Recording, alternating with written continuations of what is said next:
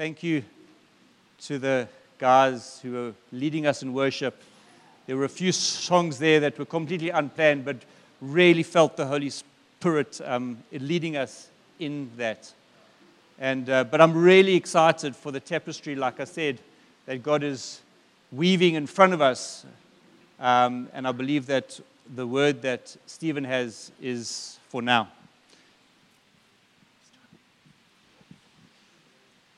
We worshipped wonderfully, and so I have no challenge of speaking for a long time. My challenge comes in when I have to cut down and speak short, so let's see how I do.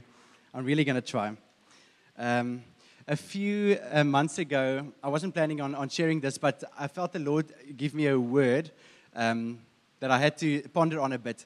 It was during a time when we were really speaking a lot about how the Spirit manifests in us.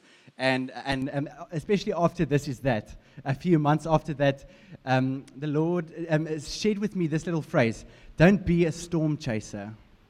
And I had to ponder on it a little while, and I don't know if you guys know, but in the USA especially, there's a group of people, or hobbyists, I don't even know, they chase storms. Crazy as it sounds, they drive into hurricanes and tornadoes, and why is beyond me. But the thrill of seeing the storm playing out from hundreds of meters away, not even a kilometer or so away, is so big that they can't get enough of it.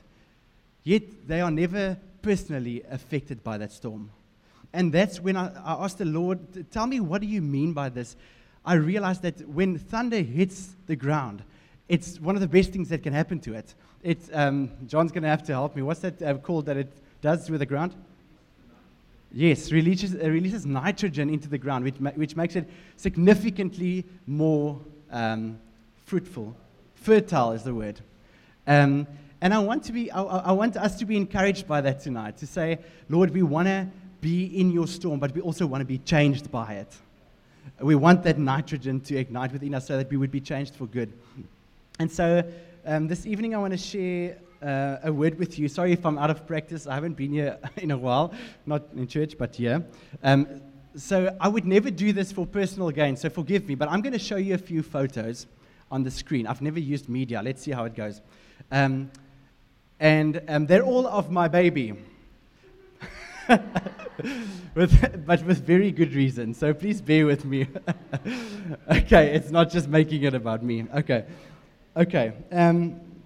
But for those who are taking notes, this morning I want to, because it's a very special time in our lives, I feel the Lord often ministers to you in the season that you're in, and He shows characters of Himself in that time. And of course, as a brand new father, it's a whole new world of what the father heart of God is towards us. And so let's quickly, title, if you want a title, it is The Diary of a Milk Drinker. That is the title for today's message, Diary of a Milk Drinker. Okay, so let's share some photos. So whatever you think you see, don't worry, this is not too much. Let's see the first photo. That is the best moment of my life, when Amelia was born. That is 12 minutes past 9 on the 7th of August. And the moment I saw her being taken out like that, this is not a professional photographer, this is all me, I'll take the credit. The moment I saw her being taken out, I was reminded of Psalm 127. You don't have to put it up yet. I just want to read it here. Behold, children are a heritage from the Lord, and the fruit of the womb is a reward. And over the past few years, we have gained and we have lost. And as it says in Job, the Lord gives and He takes away. And this was one of those times when the Lord gave generously. And my heart obviously melted. And the next image is the most demasculated I've ever felt. I've never cried as much in my life. But a very significant thing happened in this moment. I've never even seen her eyes open at this point. She was 18 minutes old. And I knew that I would die for her right now. I have no relationship with her. She wasn't in my womb that I could have bonded with her for 9 months. But I knew I would die for her on the spot, which is, you don't understand it unless you've been there, which many of you have. Okay, so now she was born, and then we go home. So that's image number 3. Every baby has to go home. unfortunately. Is there image number 3? There we go. That is 2 minutes after she arrived at home. And it's unfortunate in this circumstance because any of you who had the privilege of having a baby in a private hospital knows that you hate leaving that place. You wish you could take a few nurses with you because all of a sudden you've got a new thing that you need to do and you have no idea how to do it. And that night, this very night that she came home, I spent obviously, I had a shower. I've mentioned this before. I have epiphanies in the shower all the time. And one of those epiphanies was, although I've been married for a few years and I would regard myself as mostly a selfless person, the Lord, just in this, I was thinking about, there's no option for us to choose just not to care for her for an hour. And really the Lord showed me, actually, you are the most selfish creature in the world because you've never had a situation where that thing has been put to the test. Now, if you don't do what even you don't like sometimes, a person will die. So I'm like, okay, Lord, yes, I was selfish, even if I thought I wasn't. And so that was a beautiful epiphany, which I believe built onto my character. And then image number 4. This is about 2 weeks ago, when she sat up properly for the first time, which now opens up a whole new world. All of a sudden, you start taking in what's going on around you, and now we can't get her to lay down. That's a whole crying spell. She just wants to be up until her neck starts doing this, and she really has no energy left, and then we have to put her down. Okay, almost there.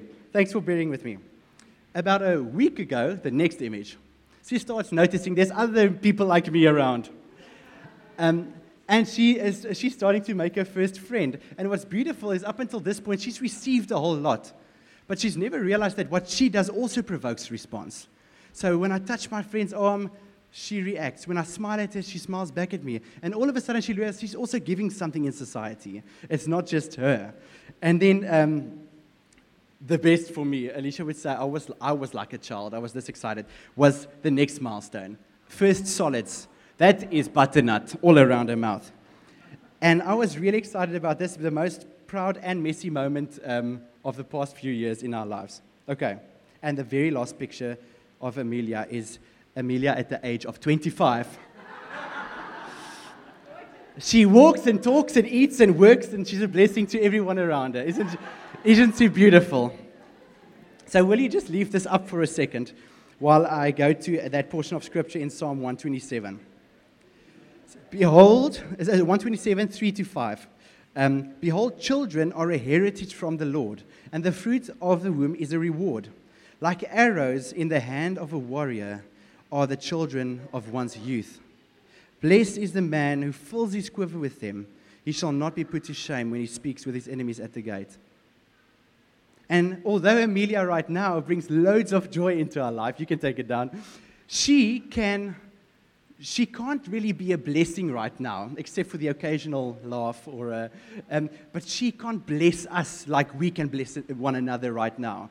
If anything, it'll probably get a bit worse and worse over the next few years until we get a hold on the terrible twos and all those other things that people call it. But she's not in the space where she can learn from mistakes. She's exceptionally needy, and she puts herself in danger all the time. And she can't learn from it. And so imagine now a 25-year-old that never learned, so that image you just saw, that never learned how to crawl, never learned how to walk or talk or eat food. Do you think it would look like that? I think what it would look like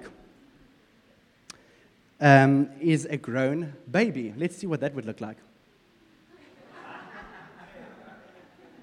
Those are babies who much time has passed, but they just never grew up. I specifically like the car dealer. I would buy anything from him. So obviously that's a bit of human now, but I don't think any of these kids can bless their parents because they might have the intellect of a third-year university student, but they can't do anything for themselves. They would have to be picked up and taken to the supermarket and whatever, so they're of no use right now to society. And I guess from everything I've already shared, you've kind of figured out where this is going. It's going from the milk to the solids.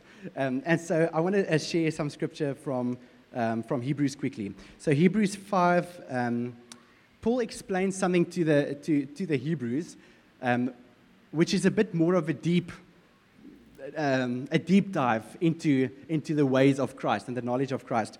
And he actually kind of interrupts him. If you go read it, you'll see he starts going down a path, and then he interrupts himself. He stops what he's saying. It's very weird. You can check it out. Hebrews 5, verses 12 to 14. And then he continues saying, almost stopping himself, saying this: For though by this time you ought to be teachers, you need someone to teach you again the basic principles of the oracles of God. You need milk, not solid food. For everyone who lives on milk is unskilled in the word of righteousness, since he is a child. But solid food is for the mature, for those who have their powers of discernment trained by constant practice to distinguish good from evil. And I want to just share another one that Paul wrote, 1 Corinthians 3, verses 1 to 2. But brothers, I could not address you as spiritual people, but as people of the flesh, as infants in Christ. I fed you with milk, not solid food, for you were not ready for it. And even now, you are not ready. You are not yet ready.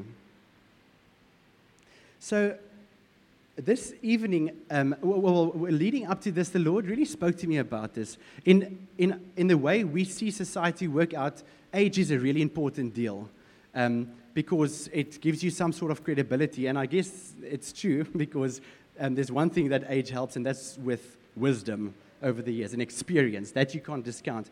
But there's people that would have been saved for 10, 15, 50 years, and they will still be lagging behind those who have said, God, take me, take everything of me.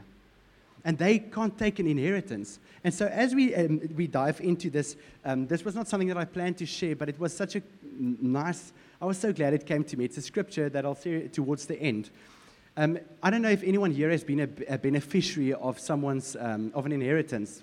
And more often than not, there's a clause in that inheritance that says if this child is not over 18 or 21 years old, they can't have it yet.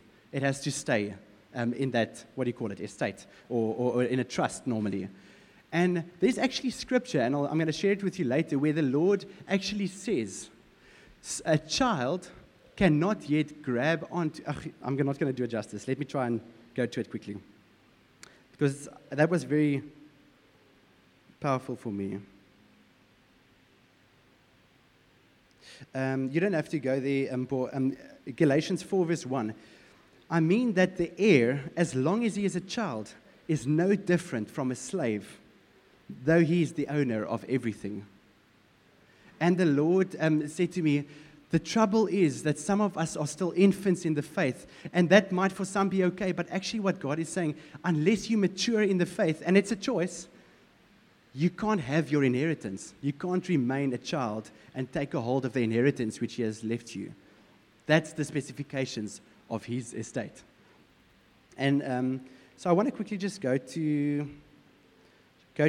some of those first phases. Okay. So I want to go through what are the marks of spiritual maturity, but I'm going to go really quickly because I feel like I'm already going too long. Of spiritual maturity, and obviously, how does it relate to now a human baby and those steps that you follow? So the first thing is that you, at some point, were born.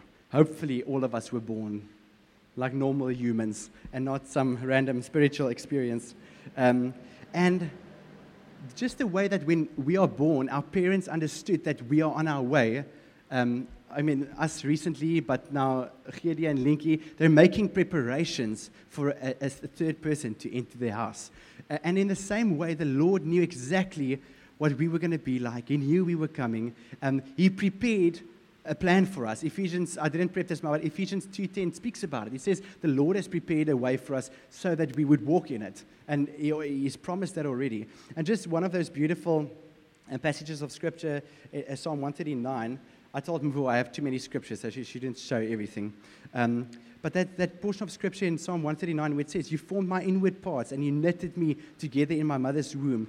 Your eyes saw my unformed substance. In your book were written, every one of them, the days that you have formed for me, when there was yet none of them. So the Lord knew the day that you physically entered this earth, that He has a massive plan for you. And I guess all He was saying is, please be obedient to my call so that you can walk in those things. And then you were born.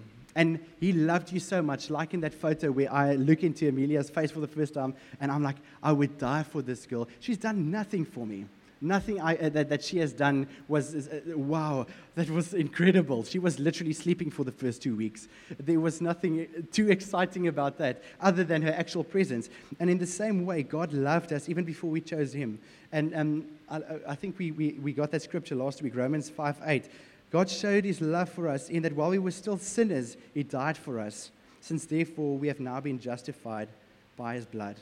So we were born into the world. God knew exactly what he intended for us, but we still had to make a choice. And even that time, while we haven't made a choice yet, he said, I love you so much that even before you were born, I let my son die on a cross for your sins. But how do we take a hold of that thing? And that's by making a choice and saying, Lord, I'm coming home. I'm actually coming home. So on day 3 on that photo, when we first brought Amelia home, it was mania. The dogs were jumping up and down. The cat was barking. The birds were mowing. There was dust clouds. It was ridiculous. I've never seen anything like it at our house erupting. And the word says that when a lost person comes to Christ, that's what's happening up in heaven. And the day that we chose Jesus, there was a party like none you've ever seen in your life going on in heaven. And now they're celebrating what is to come. You've come one step closer into your relationship with God. You've recognized that he's died for you, and you've taken a hold of his love, and you've come into his kingdom. Even as Jesus said in the parable of the lost sheep, he left 99 who thought or thinks that they are righteous for the one that is lost but wants to return home. And that's what he did for us. But we know coming to Christ and choosing him, or I hope we know, that wasn't enough. The day that we chose Jesus, it didn't finish there. Frequently we read in the Word that it's a continuous process of sanctification, and it tells us to work out our salvation daily. And many of us might have been saved for 30 years, and some of us for 5 years. That might be a long time. And we might still be in exactly the same place that we were the day that we got saved, when we started getting the basics. And so what happens next? We start setting up. We start setting up and we start looking around us. All of a sudden, we joined into community and we start learning, okay, Lord, I've had an experience with you, but now I'm starting to look at those around me. I'm starting to learn from them. Before this, Lord, all I could see as a baby who could only lie down are ceilings and ceiling fans and light fixtures. But all of a sudden, I'm starting to see people who are just like me, but they've advanced further in life. And in this case, they've advanced further in the faith. And we have a beautiful privilege of taking cues and learning from one another in that way. And it's only been 2 weeks, and I could see it. Since the day she started sitting, a whole social life changed. Because all of a sudden, she's seeing the way I look, the way I look at Alicia, the way... I wanted to say what's on the TV, but that's barely ever on. So, but she's starting to take cues from those around her. And in the same way, we can't just come in and make a decision and say, God, I'm following you, and walk out and say, it's just me and you, Jesus. Community was the way that God designed it. And so I've got good news. You're all in the clear because you're here right now. You've chosen community. And so that's why we're here. We're learning from one another. If we choose to come here to belong to a club, but we're not actually taking our cues from one another and being spurred on to love and good works by one another, there's really no good reason to be here because we're learning from one another. Okay, the next thing. You've settled in. You've been here a while. I've been looking around in the room for a long time now. Then I start making friends. And that's what I think we're good at doing that. We make friends well. So community, fellowship. And all of a sudden, it's not about what has God done for me and what can I learn from those around us. All of a sudden, I'm saying, wait a minute, I also have something to give. All of a sudden, when I start touching my baby friend's arm, she looks at me. And there's things that she notices and saying, wait, I'm also a person. And people are seeing me as well. Not to make me great, but I can bring something here. And that's that concept of the ABCs of kingdom life. Abide, belong, and contribute. Your time, your gift, your everything, serving. This tithing box is being passed around. I think we have an amazing culture of serving well, and that's when you become family. And I think Benny has mentioned this before. Sorry if I'm misquoting you. If you find yourself often being critical about how things are being done, all you need to do is start serving, because then you start taking ownership of this. If you're looking from the outside, everything might look like a flop. But really, when you start becoming a team player, you just take ownership of it. And this is all of ours. And so when we start contributing, we start blessing society. We become a blessing to our parents, like they say in Psalm. In this case, a blessing to our Father. But I don't want to stop there. We have to start eating solids. And that's what I want to talk about tonight. If a baby, we have no dietitians in this congregation, and like 2 million in the AM congregation, so luckily no one's going to audit me now. But the issue, we've got medical personnel, does that count for something? The problem with mother's milk is that it carries a baby well up until a certain point, especially iron and a few other minerals. Starts depleting after a while, and they need substance from somewhere else. Otherwise, the growth will stop. And so it was a milk, as simple as it seems, is so rich, and it's got so many uses. Some of you will know that, but that's not going to sustain you for only that. It's not going to sustain you past 6 months or whatever it is. There's something that's going to start lacking in you, and you won't grow, and you'll end up looking like Boss Baby, a baby with a suit on, because years would have passed, and obviously scientifically that's not true. You would pass away. You won't grow up as a baby, but you get what I'm saying. So a baby would die. In the beginning stages, when they're drinking milk, a baby can die within 24 hours of not having milk, where for for an adult, we can go without food for about 40 days. I know it's rough, but we can. And I haven't tried. But within a day. And we have to understand that when we come to Christ, there should be an urgency about us to say, we have to start getting used to the solid food as soon as possible. Otherwise, this is not going to be enough for me. I'm going to die. It's all the things that are fun. So it's funny to watch a baby eat solids for the first time. The frowns, they don't like it. At least Amelia didn't like it at all. It wasn't a good taste because their taste buds aren't developed. So there's a few things that makes it a little bit difficult. The first thing is, and it's the same with spiritual solid foods, is we're not used to it. It's not the things that we are used to hearing. The things that we are used to hearing makes us feel better about ourselves. It makes us feel like, Jesus loves me, this I know, and nothing will change that ever. That's the kind of thing. But now all of a sudden, it's challenging me a little bit. It's just not what I'm used to. And the second thing is, it takes longer to process and mull over. So if something arrives on your desk, metaphorically speaking, and it's taking you a long time to get through it, that's the kind of solid food. And that's the good reason why we didn't give Amelia steak as her first meal. The third point is using it to your benefit, actually making energy and nutrients out of it, is much more difficult for your body. Well, in this case, your heart and your mind. You have to start getting used to take it, and it can go into condemnation. It can go into an achiever spirit. But to really use it well and apply it in a way that Christ would have you do it, it takes practice. And the fourth point is the good one. It will make you grow up into what God has called you to. And I want to use a quick illustration. In the medical field, there's a bit of a new thought. I don't know who's into dermatology, but they might be aware of this. So there's a differentiation between your actual age and your body age, or your actual age and your skin age. And so and that's, I like it. So I'm going to read a small portion from a medical article relating to that, and then I'll bring it back.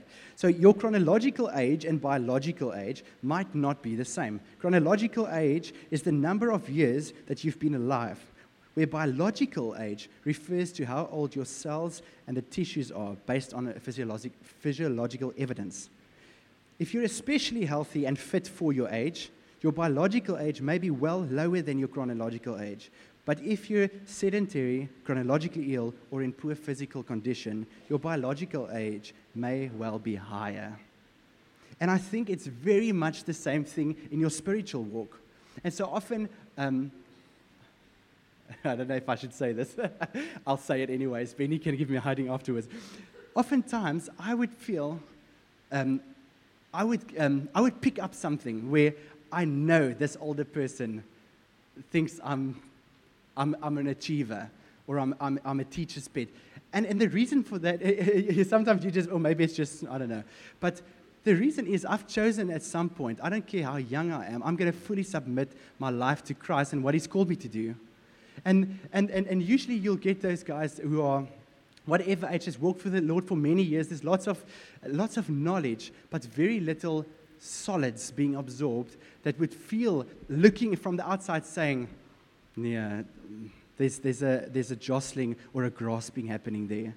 But when Paul speaks to Timothy, he says in 1 Timothy 4:12, he says, don't let anyone despise you for your youth, but set the believers an example in speech, conduct, love, faith, and purity. And the other way could also be the case. Let no one despise you because you're old. Set the youth an example.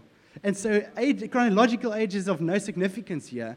I think what takes some people 30 years to get to can take someone else 2 years, because they say, Lord, cut me, and I'll take it. And it's because, Lord, I really want to reflect you well. And so I think we all have an opportunity to reverse the clock of our spiritual age. No, advance the clock, because in this case we want to be more mature. It's a bit the other way around. So, okay, I'm checking the time. I'm going to be quick. So I've got a few, just quickly. What are the marks? I've got 6 points, and this is what I want us all to take home. It's impossible to have an exhaustive list. I don't claim to be a theologian or an award-winning writer. For me to say these are the signs of spiritual maturity would be very arrogant and a very long shot. But when I was finding the Lord for these things, this is what the Lord highlighted to me, to say these 6 things is maybe where some of us might be lacking, including myself. And so if you've got 4 of the 6 right, that's fine. Then there's room for maturing in the other areas. And so let's go through them quickly. The first sign that you are spiritually mature is that the world does not have a hold on you. You can put up Luke 8, verse 14. Is it? And as for what fell among the thorns, and I think this ties in well with something Renee shared in the prayer meeting. And as for what fell among the thorns, they are those who hear, but as they go on their way, they are choked by the cares and the riches and the pleasures of life, and their fruit does not mature. And I think the first sign of spiritual maturity is you don't have a love for the world in your heart anymore. You're very much aware of what's going on out there, and you've got loads of compassion for it, but it doesn't grip your heart. When all the normal stuff that worries us, when the inflation rate goes up, or when some unnamed political party does something silly, it doesn't consume your mind. It doesn't upset you because the world doesn't have a hold on you. You understand that you are an alien in this world and that everything is temporary. The second one is you have assurance of faith. Hebrews 6, verses 10 to 12, if you can put that up. Is that it? For God is not unjust so as to overlook your work and the love that you have shown for His name in serving the saints, as you still do. And we desire each one of you to show the same earnestness, to have the full assurance of hope until the end, so that you may not be sluggish, but imitators of those who through faith and patience inherit the promises. That word sluggish means slow to do or slow to learn. And so that's the second one. Do you have assurance of your faith? And if you don't have assurance of your faith, that's most often 2 things. The first one is condemnation, because although you are not living in sin anymore, the enemy is continuously condemning you of past sins, and that's not of God. The word says that those who are in Christ Jesus, there's no condemnation for them. And so condemnation is a feeling of guilt for something that you're not even involved with anymore. It's something that you shouldn't be condemned about. We should be convicted, but not condemned. So that's the first thing. Either you are condemned and you need to get that thing out of the way, because if you start believing God's word, you won't feel condemned. You would repent and move forward. So either you're feeling condemned or you don't have assurance of faith because What was my second point there? Because you are returning to your old ways the whole time. Because you haven't taken a hold of that 300, no, not 360, I always get this wrong. Do not turn 360, you'll be heading back to it again. 180-degree turn. You haven't walked away actively from sin. In that case, that means that you don't have a hold on those sins, and that's also an issue. And so the assurance of faith means you don't, every time there's a call for a response of salvation, I'm not talking about other responses, that you don't feel like, I want to just double check because I'm not sure I'm actually saved. So if you're mature in Christ, you understand that you have assurance of salvation. Yes, we are walking out our salvation daily, but you know that if Jesus comes now, you'll be with him. And that's the second sign of maturity in the Lord. The third thing is you are teachable. Let's read from 1 Corinthians 2, verses 12 to 14. Now we've received not the spirit of the world, but the Spirit who is from God, that we might understand the things freely given us by God, and we impart this in words not taught by human wisdom, but taught by the Spirit, interpreting spiritual truths for those who are spiritual. The natural person does not accept the things of the Spirit, for they are folly to him, and he is not able to understand them because they are spiritually discerned. If you can just leave that up. So very important to understand, naturally, of a natural person, you won't be teachable.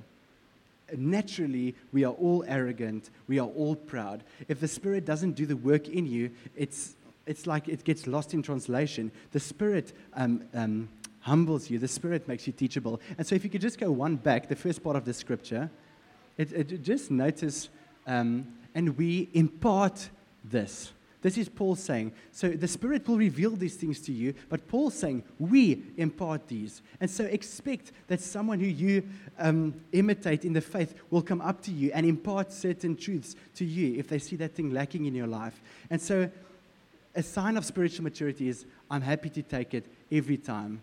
The people I've looked up most to in my life are the people who, even when they know that this is not an issue in their life, and someone brings it against them, that they will go back to the drawing board and say, Lord, seek me. Maybe this is a thing I'm not aware of. And so that's the fourth one, or the third one rather. The next one, three left, is you seek unity in the church. First part of it. And the second one is you reject the idea of taking offense. So let's read a scripture together quickly. Ephesians 4, verses 1 to 3. I, therefore, a prisoner for the Lord, urge you to walk in a manner worthy of the calling to which you have been called, with all humility and gentleness, with patience and bearing with one another in love, eager to maintain, not willing, eager to maintain the unity of the Spirit in the bond of peace. Eager to maintain the unity. And the second one, on this point, I'll just read from here. It's in Hebrews 12, verse 14 to 15. Strive for peace with everyone, and for the holiness, without which no one will see the Lord. See to it that no one fails to obtain the grace of God, that no root of bitterness springs up and causes trouble, and by it many become defiled. The scripture is saying that if there's a root of bitterness, I don't like the way Retief looked at me this morning. That defiles the whole body. We can't afford offense in the house of God. So a sign of spiritual maturity is you are not easily offended and you run towards unity. The fourth one, you can discern truth. Ephesians 4, verses 11 to 14. And he gave the apostles, the prophets, this is where 4:12 comes from, Ephesians 4:12. And he gave the apostles, the prophets, the evangelists, the shepherds, and the teachers to equip the saints for the work of ministry, for building up the body of Christ, until we all attain to the unity of the faith and the knowledge of the Son of God, to mature manhood, to the measure of the stature of the fullness of Christ, so that we may no longer be children, tossed to and fro by the waves and carried about by every wind of doctrine, by human cunning, by craftiness and deceitful schemes. And a very quick second one on this one is Hebrews 5:14. But solid food is for the mature, for those who have their powers of discernment trained by constant practice to distinguish good from evil. So a sign of spiritual maturity, the fifth one, is you can discern the truth. You are not easily pulled left and right by every YouTube video you see. You know when you're looking at something. So Alicia and I did a little activity about 2 years ago. She always, she was always very, at that time, very insecure about her knowledge of Scripture and the Word. And I said, I think you know more than you think. So I said, let's look at some guys on YouTube, and you tell me what you think of them. And now these are people I know, who I definitely enjoy and I definitely think is real heresy. And I said, let's look at it. And she, surprisingly to her, she was able to tell me. No. Like first 2 seconds in, she's like, I don't want to watch any more of this. This is not the gospel I know. And that's the place we need to know. Something in our spirit needs to jump up and down and out of its cage when heresy comes across our path. Now, this is not to say we shouldn't go to the elders or go to those we trust with doctrine to test something for us, but you're not going to be pulled around. You can stick to the line of truth, and when anything is a doubt in your mind, you can check it out with the eldership, but you're not always being pulled around by the new guy on the block. And the final sign of spiritual maturity is you operate in your spiritual gifting. 1 Timothy 4, verses 14 to 16. Do not neglect the gift you have, which was given you by prophecy. So now Paul's talking to Timothy, which is a very specific case, but I think it applies generally as well. Don't neglect the gift you have, which was given you by prophecy when the council of elders laid their hands on you. Practice these things. Immerse yourselves in them so that all may see your progress.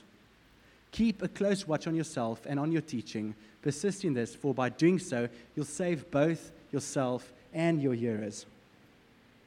Immerse yourself in your gift. Practice it. And just another one, and most of us know this, and you don't have to put this one up, Paul. Romans 12, verse 4 to 8. Sorry, don't put it up. For as in one body we have many parts, and the members do not all have the same function, so though many, we are one body in Christ. And I'm not even going to read the rest, but I think you get the point. If you are supposed to be the big toe, as little as the big toe in this body, we can't walk. We'll be out of balance just because you didn't want to. I think growing up, I had this misconception that the guy who's in front, the guy who is doing the most, is the guy who's most confident in his own ability. And what a skewed sense of kingdom that is. It's the guy who's saying, Lord, I don't trust myself at all, but I trust that you're going to do something here through me. And so that's an encouragement to say, spiritually mature people walk in their gift. If you don't know what your gift is, ask someone who you trust around you. More often than not, it's very evident to those around you what your gifting is. And so, let's land. Sorry, I went fast now. I hope it wasn't too... Okay, so let's get into landing. I want to read that scripture again. I think it was the first one, Psalm 127, verses 3 to 5. Behold, children, and now we're speaking about us and our Father. Children are a heritage from the Lord, the fruit of the womb a reward. Like arrows in the hand of a warrior are the children of one's youth. And blessed is the man who fills his quiver with them. He shall not be put to shame when he speaks with his enemies in the gate. If you are a 3-year-old, or let's make it older, maybe that's a close threshold. If you have a 5-year-old that never learned to speak, and it's not a medical reason, they never got off milk, they're eating food, but they're also having some milk still, that's an awkward situation. Everyone's going to frown a little bit when you leave to go breastfeed your 5-year-old. And when I read that thing of, they will not be put to shame at the gate, is that thing of, God, am I doing what you have put me here to do? Am I an arrow in your quiver? Am I useful to be shot from your bow? And I think we start becoming useful when we start walking in maturity. And now what I want to say is, although we went through these as the marks of someone who is spiritually mature, this is not only, am I qualified? It's, these are the things I'm reaching for. If you're not there yet, that's what we're going for. And so when we spoke about getting your inheritance when you come of age, the good news here is it's not chronological age. You can become of age as quickly as you will allow the Spirit to do within you. And so when the Lord laid this on my heart, it was such a strong sense that 5 years from now, George PM can be one big, sorry, I'm not, this sounds very harsh. I'm speaking to myself too. There's always areas to mature in. But we can be one big nursery school, or we can be a bunch of grown-ups in the Lord. Because from that thing comes multiplication. A baby can't have babies. And so how does the kingdom grow if we don't come under God's lordship and say, Lord, change me. I want you to cut me. I want you to pierce through my heart. And so whether you are tonight, I don't know everyone here because there's a few new faces. So whether you are a newborn in the Lord, or whether you have walked with the Lord for 40 years, 50 years, this should make no difference to how you hear this tonight.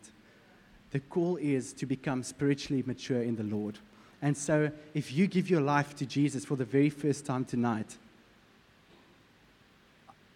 I was trying to formulate in my head earlier. I'm just looking at my own journey because I also had many areas where I was, and now still, where I'm probably a little bit stubborn still.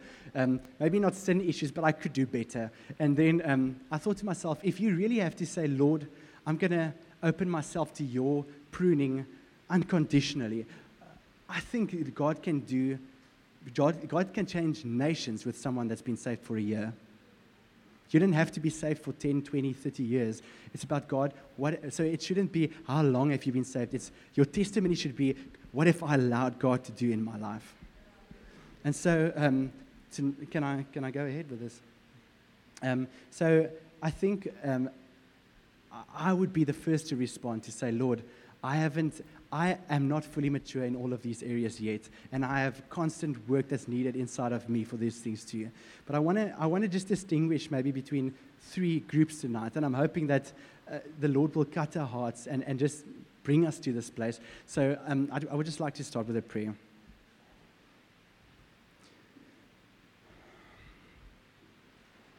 Lord, our heart's desire is to glorify your name. If we never go on to solid food, Father, we will be like a baby who never learned to walk, and we won't proclaim the gospel, and we never learn to talk, and we can't tell people about you. We would really be pew warmers in your kingdom. And Lord, we want to get to a place where we no longer come to you, into your presence to hear lullabies, soothing words and sounds, but where we can say, Lord, how can I bless you? And so, Father, I ask that you would open each one of our hearts. We know that your Spirit does not condemn, but it does convict. And so, Lord, I ask that tonight that you would convict every heart that needs to be convicted, because, Lord, I do not want to be a baby in your kingdom a year from now. I want to allow you to cut me deep. And so, Lord, would you give us the courage, and the want and the will to become more like you and allow you to start cutting at our hearts.